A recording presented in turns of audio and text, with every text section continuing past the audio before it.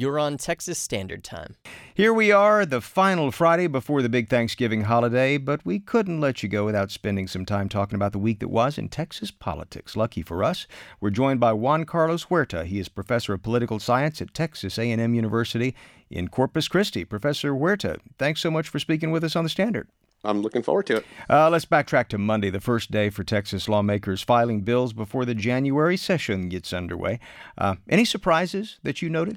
Well, when you look at these early bills that are being filed, I mean, a lot of it is positioning, trying to get things set up for the upcoming session. Some of them are very symbolic to say, oh, gosh, I introduced this bill to cut taxes by X percent. Right. When I was looking through the news, I noticed that there were some bills dealing with marijuana, one of them with making it a civil offense, another to try to expand the medical marijuana. And this is one that could get some traction this time. The Republican Party, I understand, has changed its platform also to change marijuana to a civil crime instead of criminal. And I think we also saw some on school finance. Right. Perhaps that'll be something that will make some progress on this legislative session. But, of course, that depends on the leadership by and large, because they're the ones who can coalesce votes, rally the votes, get bills to the floor. What do you make of the person who seems to have gathered a lot of support as the next Speaker of the Texas House? We're talking about Dennis Bonnen here.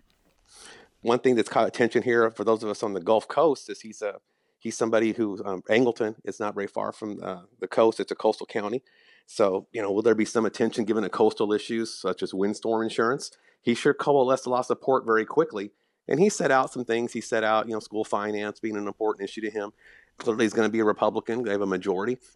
I did see some groups, Democratic groups, saying, we want to work with him. There is an expectation that he will still continue that tradition of really standing up for the House of Representatives, that he's not going to just roll over and do whatever the governor wants done, whatever Dan Patrick wants done, that he'll be a strong advocate for the House. I'm looking at the clock here. We're almost out of time, but I want to ask you about that race in Texas's 23rd district, a U.S. congressional race, still up for grabs because the margin is so close. But I understand Democrat Gina Ortiz-Jones was in Washington, D.C. this week.